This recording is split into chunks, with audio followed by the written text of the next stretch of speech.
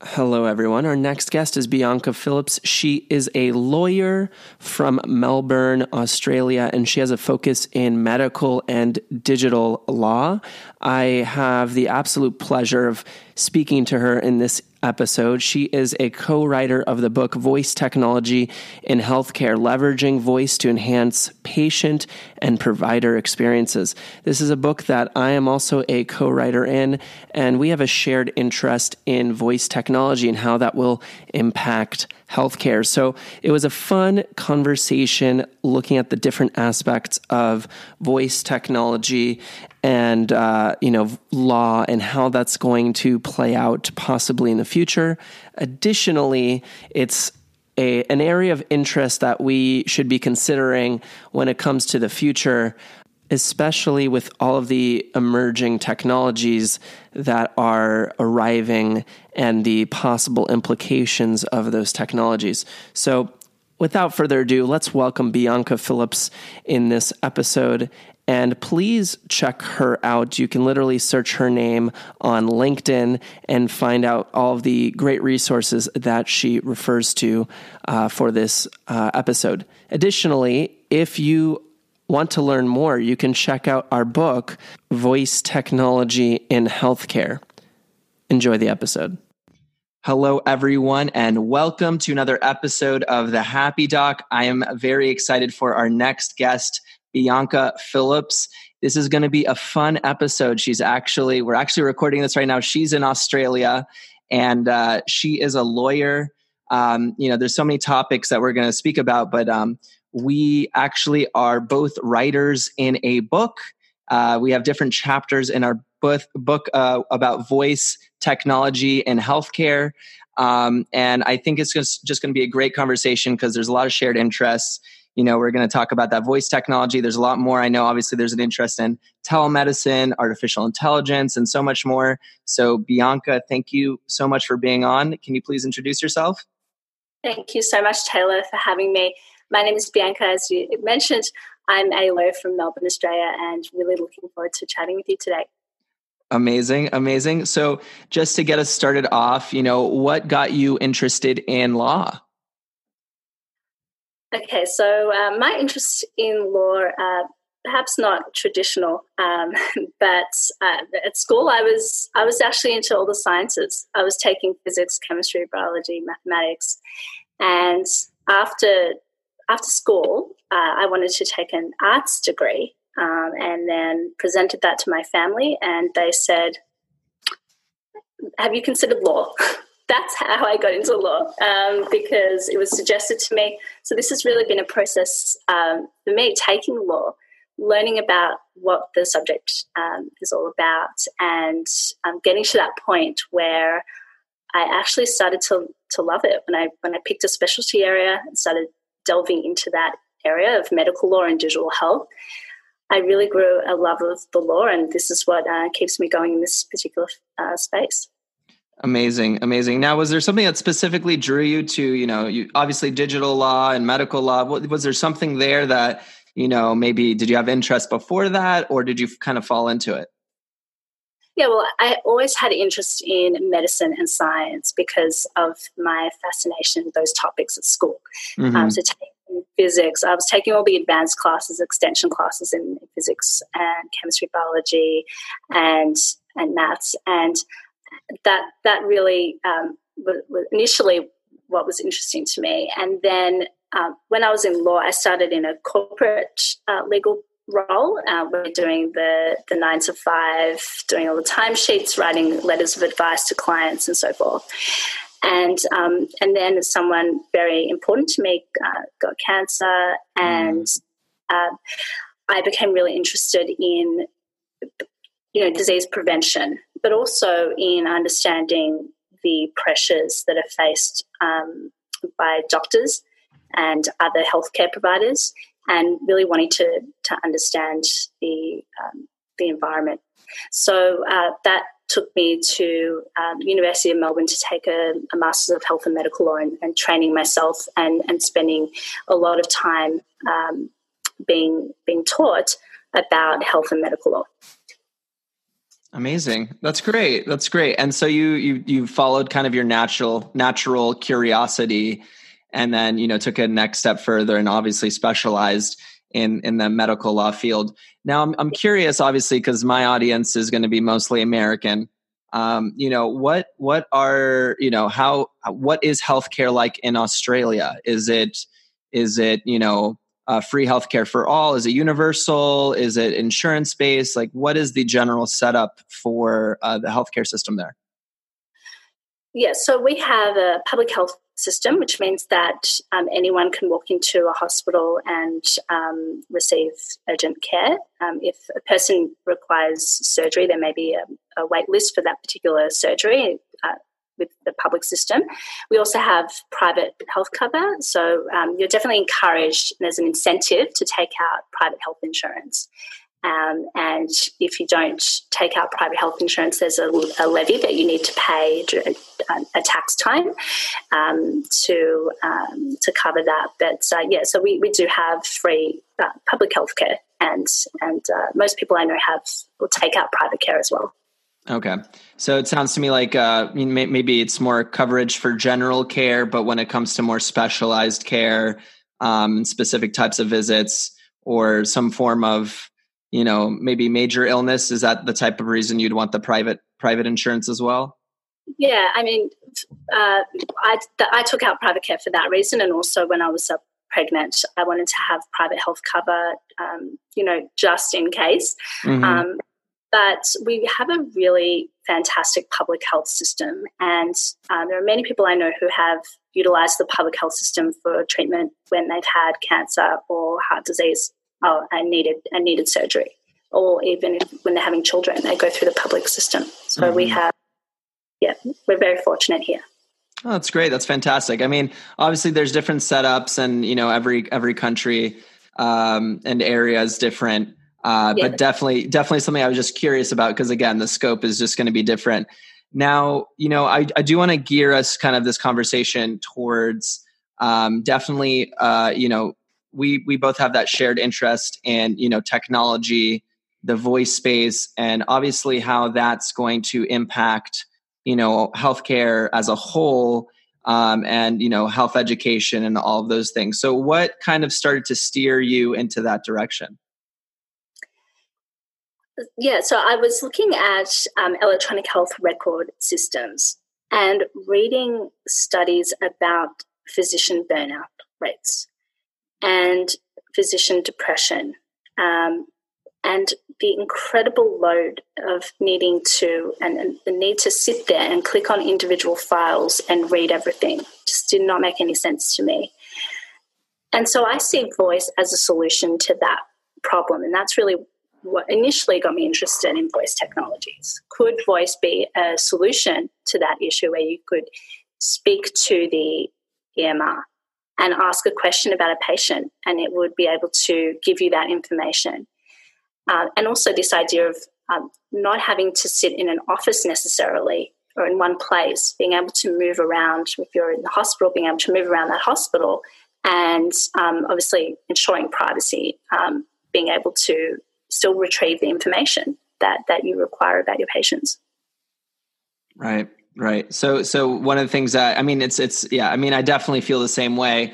There's a streamlining possibility that voice provides. When I first heard about voice technology and thought about it, you enter a very interesting world. I mean, the idea that popped into my head, kind of similar to you, is this almost perfect clinic where, you enter the room and you have a conversation with the patient and you have this very streamlined form of experience, kind of as the picture you painted, where you walk in, you can say the patient's name in the room. Obviously this would have to be, HIPAA or, secure data, and you walk in the room, and then all of a sudden you're able to, on the fly, speak to the patient. That data is, because of voice technology and how it could capture the voice, be able to capture the data, be able to call up certain things onto the screen, have this sort of seamless experience. I mean, it's a pretty impressive future if we can, and I think we will get to that point. Yes, definitely. I was amazed. I actually saw that use case was presented at the VOH Summit when I attended last year at Harvard Medical School in August. And they showed an example on the screen of that very scenario where you'd have, a patient walk into a room and the doctor being able to talk to the EMR and the information being all around in the room, actually recording the conversation. It was just really futuristic, but, Taylor, it looks like we're on the way there. So it could 100%. Happen. Yeah. Out of curiosity, was the company Suki? Do you know if the company... That was one of the... Yes, that was one of them. There were a couple. Yeah. The one I'm familiar with is, for people who are listening, it's Suki.ai. That's the one I'm familiar with. And they have a very impressive voice capture technology, which, as we're describing this, is a possible, way to, I think it's already actively in some clinics, and it's already streamlining the note writing process for physicians. So, a digital scribe is already here. Now, gearing this a little bit towards that conversation, you wrote a chapter on essentially, thinking about the ethics and the law around voice. What is your chapter? What's your thinking around, what we're going to need to do from an ethical and legal standpoint? Certainly. So I looked at, I collaborated with a US attorney on this project, Miss Heather Dixler, and she's a corporate counsel at a firm called Latham and Watkins, and she's based in San Francisco, but they're all over the world, that firm, and they specialize in digital health law. So we put together this chapter around the laws of voice, and we discuss issues of privacy, security, consent, capacity, human rights, and ownership of data. But what we've done in this chapter is we have talked about these issues, trying to attach them to a particular context. So we've set out a hypothetical scenario from different areas of healthcare and medicine, and then provided some information on the current day legal constructs, as well as the kinds of issues that we're going to have to consider in the future. So one of the examples that we gave was a scenario where you have, and this might be of interest to you because of your work in psychiatry. But let's say you have a patient who is, on their journey to recovery from an addiction, and their psychiatrist or psychologist has recommended that they utilize a voice assistant or a skill to record their thoughts and feelings at home. One of the questions that we raised is it legal and is it ethical for the doctor to request access to that information, and can the patient themselves have a copy of the transcript when they talk about how they feel?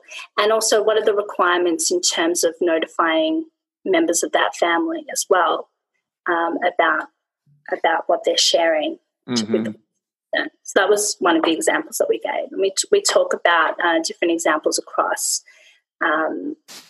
Another one was when, let's say, you're interacting with a voice assistant to find out information about a child in hospital, and you have other members of the family at home. Are they allowed to hear the conversation? What rights do they have to information about what is going on with regards to their brother or sister in the hospital? And there's just a few different examples that we provided in the book. Yeah, and I think the biggest pushback I hear, even with this, like, for example, the case of, okay, so let's say I have a depressed patient and I want them to do a mood log or some form of emotional diary. And let's just say there's the capability, like you said, to, I don't know, let's say we just decide that at 9 p.m. every night, you're going to, describe how your day went, and you can do like a quick mood diary right at home. The biggest pushback, or the thing I hear the most, obviously, and I'm sure you've touched on this and thought about this a lot, is the privacy aspects of this, right? So, like as you said. So if this person's recording it at home, is there a possibility someone might be listening in who has access to that data? Is that the patient's data because it was in their house? Is it the office's data? Is it, and like, there's so many lines that are kind of getting drawn. Obviously, is the data encrypted in a way that's going to be safe and won't be stolen by hackers? And what happens if that happens? And there's so many different aspects of it. So how do you think around, or what do you think about privacy issues around that? Well, one of the big hurdles, obviously, and a necessary hurdle, is that of HIPAA compliance. So, we're going to have to ensure that the skills have a secured HIPAA compliance. And then, we're going to have to really educate people on how to protect their privacy as well. People are going to have to not just rely on one party doing that. It's going to have to be a collaborative effort where also the patient, if they're choosing to utilize something within their home, they're going to have to be educated on how to achieve that kind of privacy for themselves. But it's the other issue that you mentioned around ownership of data. That is a really interesting one. That's a really interesting topic. Tell me more. Well, it's a legal minefield, the topic of ownership. I mean, in Australia, we have more of a federal approach to this issue, something that can apply across the board across Australia. Whereas in the US, your approach to ownership is state by state. Right. And that's really interesting to me. And I think what we're going to see happen over the years, as we have in the past, is we're going to have more cases coming about looking at this issue of ownership within new contexts, and then potentially, a shift in the way that we balance the control of data ownership. Yeah, I mean, you bring up a really good point because, obviously one of the interests that I know you have is telemedicine, right? And we live in, and obviously with voice as well, we live in a strange world now where a lot of the laws and the things we think about, we're very confined to, for example, in the United States, it's state lines, right? And you have if I have my medical license in Pennsylvania, right? And someone's calling me in, Nevada, right? Technically speaking, because the patient's in Nevada, I need to have a Nevada, license in order to give care to them in the state of Nevada, right? So, but I think I would imagine a world in the future where we're going to have to really think about either A, streamlining the process for licensing, or B, as I think we're kind of alluding to, we might need some more holistic kind of rules that allow us to provide care across lines, and think about, because there's a possibility here for this type of technology, for example, to really streamline not just, the United States, not just Canada, not just Australia, but the entire planet, right? And the legal aspect of that and the policy that's going to need to be written and all of that stuff. I mean, it's going to make your head explode. But I also imagine that, without, things opening up, it's going to really limit, right, the ability for this technology to really impact the globe. Exactly. Yeah. So, the idea of being able to access the top healthcare professionals from anywhere in the world, I love the idea that I could, in the future, potentially access a physician who is known all around the world for the particular, scenario or disease that you're facing. And that's amazing. And then also opening up the ability for people who are in rural and remote regions to access care. It's really fantastic, but we will have to address those licensing issues, and it's going to take time. It's going to be a process of working through all that policy, and at some point, it won't just be a state issue or a country issue. It's something that we're going to have to tackle at this global level. I've had a couple of companies approached me to discuss their telemedicine technologies and bringing their technologies into Australia and what the legal hurdles may be. And it's very, they were very optimistic and hopeful that we could, get this kind of thing going in Australia. The idea of being able to, address all of those licensing issues quite quickly. But you'd have to, really, you have to be a little bit cautious with that and explain that it's going to take time. We can't just make this happen right now. And it's really not a simple issue to fix. So yeah, I mean, that's a good point you bring up, right? So for example, let's just imagine a future where right now let's just say, I mean, obviously it's not there, but I have the now technology and capability to essentially have a fully operated EMR with voice technology capacity that is hooked up to this large database that's able to do all these fancy things. And not only that, but that EMR is cloud-based, and essentially that data is accessible from, anywhere in the world technically, right? And you're able to have this information, and basically through either voice detection or what have you, you're able to verify let's just assume that there's this encrypted data source that's HIPAA compliant and all of those great things.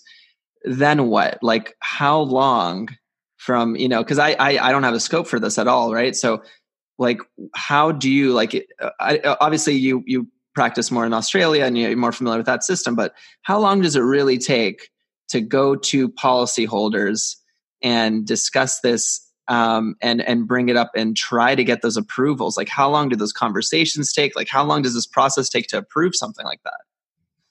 It can take years, decades, potentially, depending on the particular technology. So if I refer to EHR systems in Australia, it has taken decades.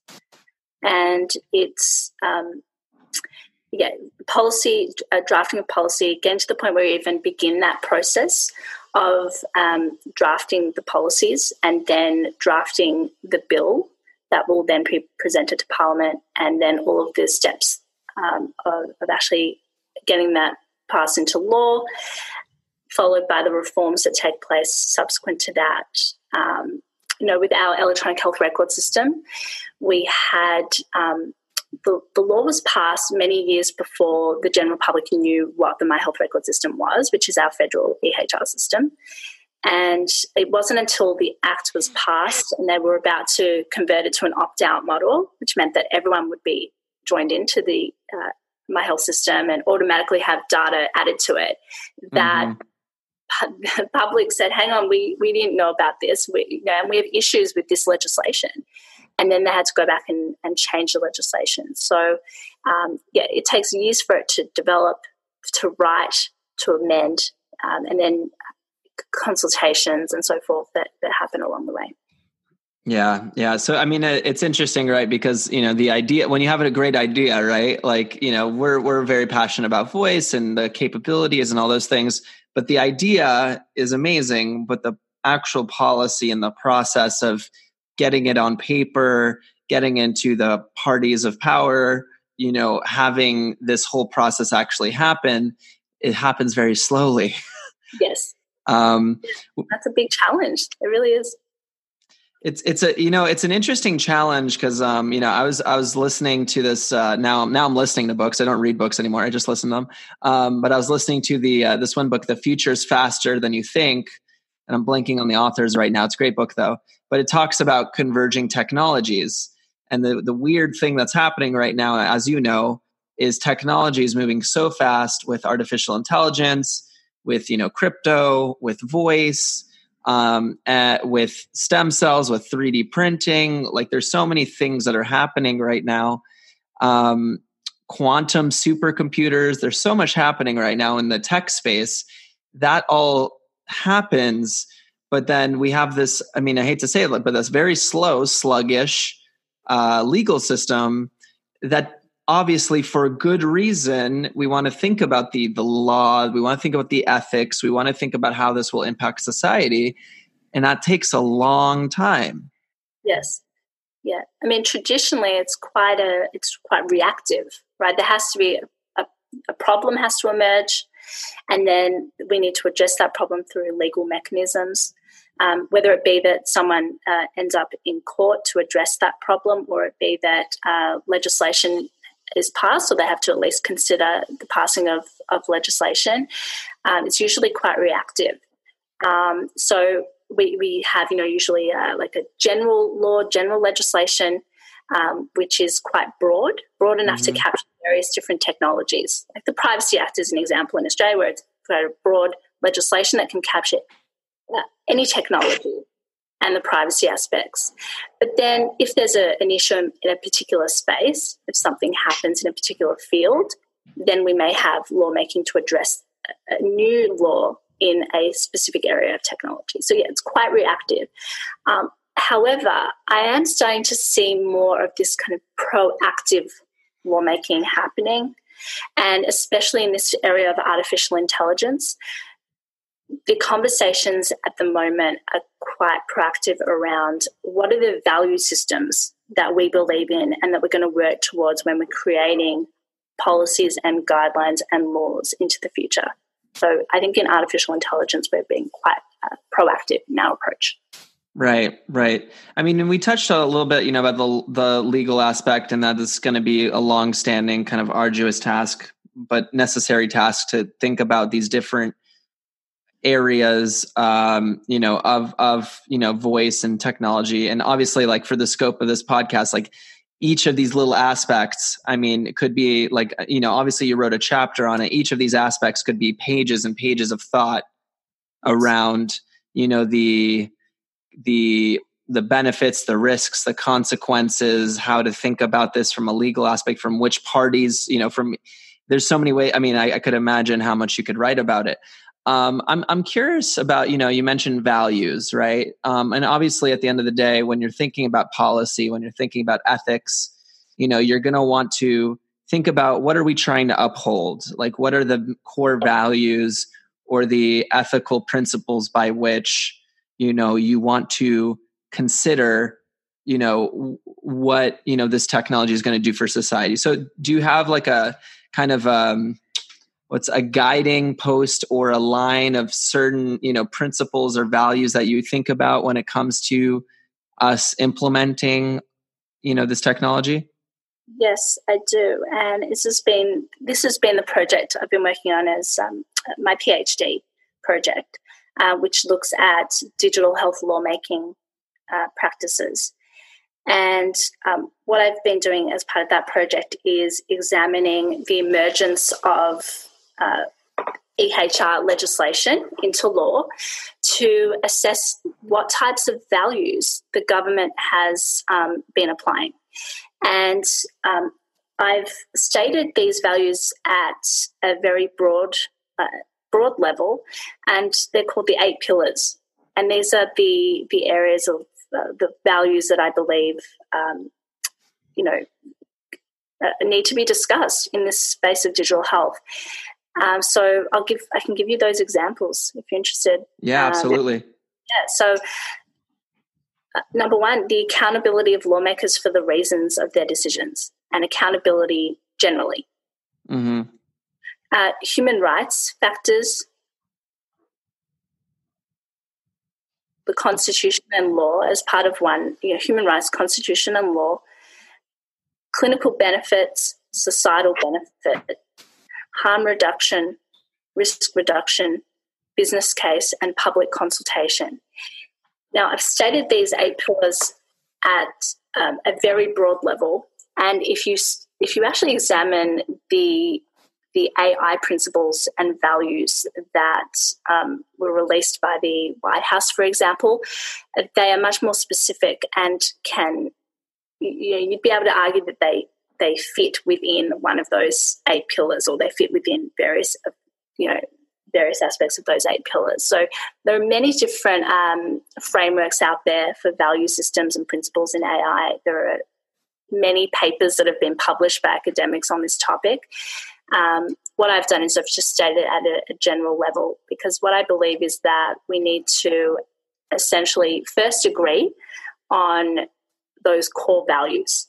If we state them broadly, then we can agree on those essential values, then we can start to get into the more specifics. Right. I mean, and of course, right, like at the beginning of all of this, you're going to have some guiding principles, and obviously there's room for interpretation. That's when you get into the nitty gritty, Section A, Part B, whatever it is, right? The language that needs to be fine tuned for people, the parties to agree. But of course, you're going to have these 8 pillars. And I love that you mentioned a lot of these, right? The accountability, human rights, constitution law, risk reduction, and all the other parts of, what it's going to take for us to really look at this technology in a useful way. If someone's trying to dig into this further, if they want to think about digital law and how this is going to really impact people, what resources would you suggest, or what would you say to look at? Well, there are, obviously I'll refer you to some of my publications as well. Yeah, absolutely. Yeah. So look, anyone could add me on LinkedIn. Your listeners are free to add me on LinkedIn, or even if you check out my public profile, there's access to my publications there. And I did a couple of different series. So I had a series for the Medical Journal of Australia where I go through this field of digital health and talk about not only the law, but also aspects of medicine as well, and technology. And I had guests as part of that project contributing.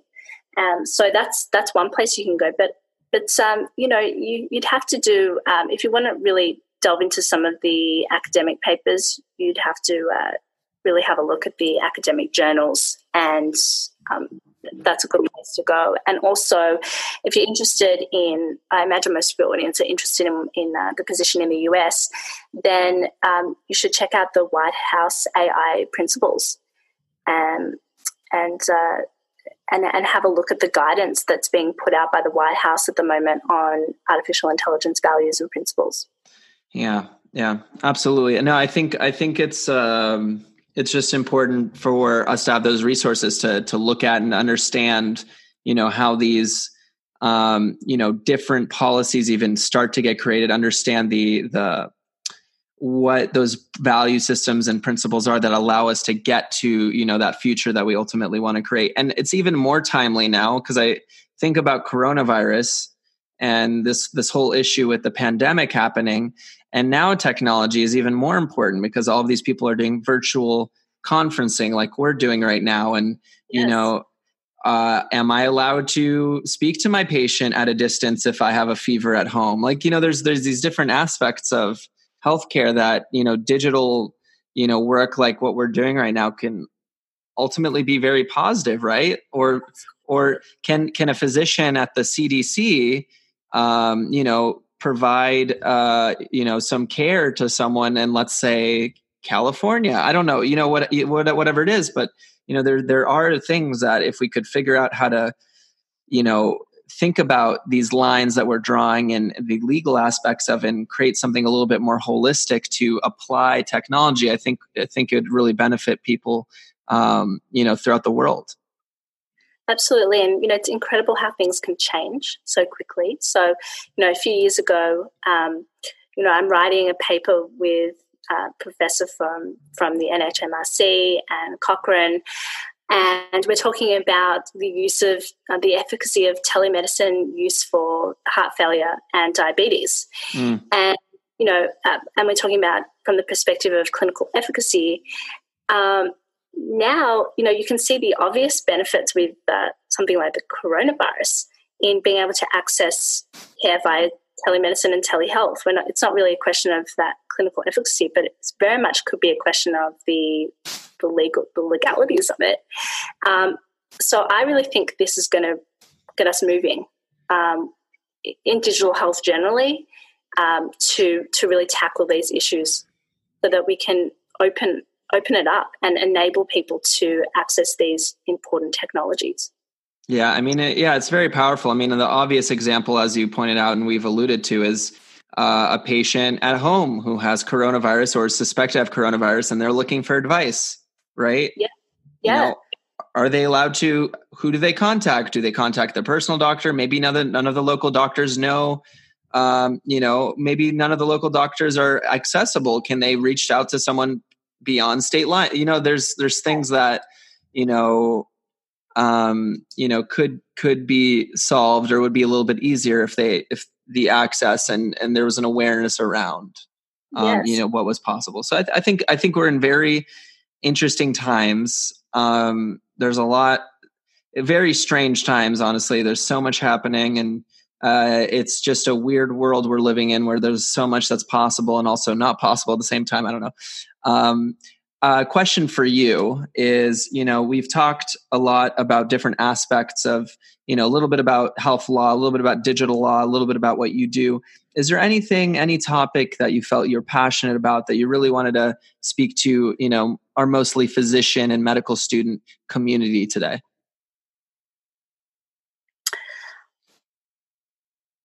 I would love to see the medical students learning as much as possible about digital health and taking courses in digital health to learn about the future of medicine and educating themselves about the future practice of medicine, how it's going to shift.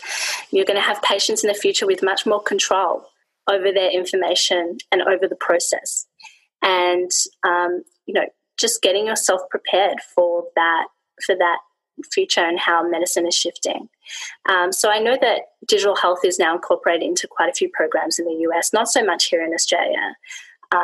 So for any Australian listeners, I'd say you really need to start educating, enrolling in some additional courses.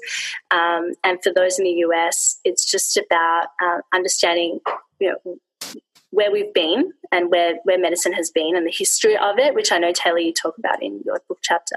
Mm-hmm. The history of medical progress and the medical profession, and then looking into the future and considering the future of medicine. I think it's a really exciting time to be practicing in medicine and healthcare. Absolutely. And we have a passion for voice, but technology as a whole, and how, digital health is going to really impact our future. We're moving into a world where the internet's just getting faster with 5G. That's going to impact a lot of areas of life.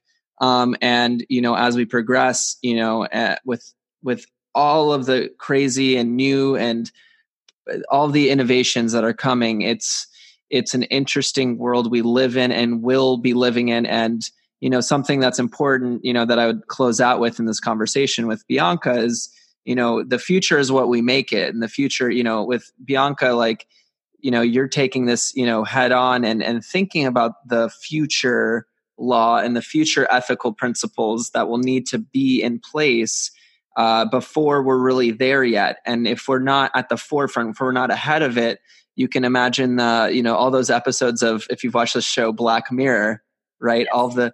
All of the crazy things that can happen if we don't get ahead of thinking about how we're going to use this technology to help people and not harm people. So I think it's just it's important, important aspect of this conversation. And one question I'll finish our episode off with today is, Bianca, do you have any specific channels you want to drop, any books, anything that you'd like for us to check out?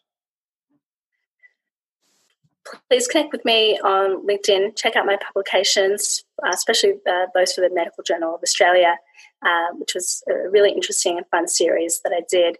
I have some podcasts linked on LinkedIn, and there's the book chapter, The Laws of Voice, for the Voice Technology and Healthcare book. So I'm definitely recommending that if you're interested in the field of voice, technology and healthcare, that you get a copy of that book. Amazing. Well, thank you so much for your time, and I'm looking forward to speaking to you very soon. Thanks, Taylor. And take care. All right, everyone. That is the episode for today of The Happy Doc. If you enjoyed the content, if you love that episode, please leave it a 5-star review on iTunes. It's one of the best ways to support us. Additionally, please check out those resources that we referred to in the episode, including checking out Bianca Phillips on LinkedIn. And I'll see you guys on the next episode of The Happy Doc. Take care.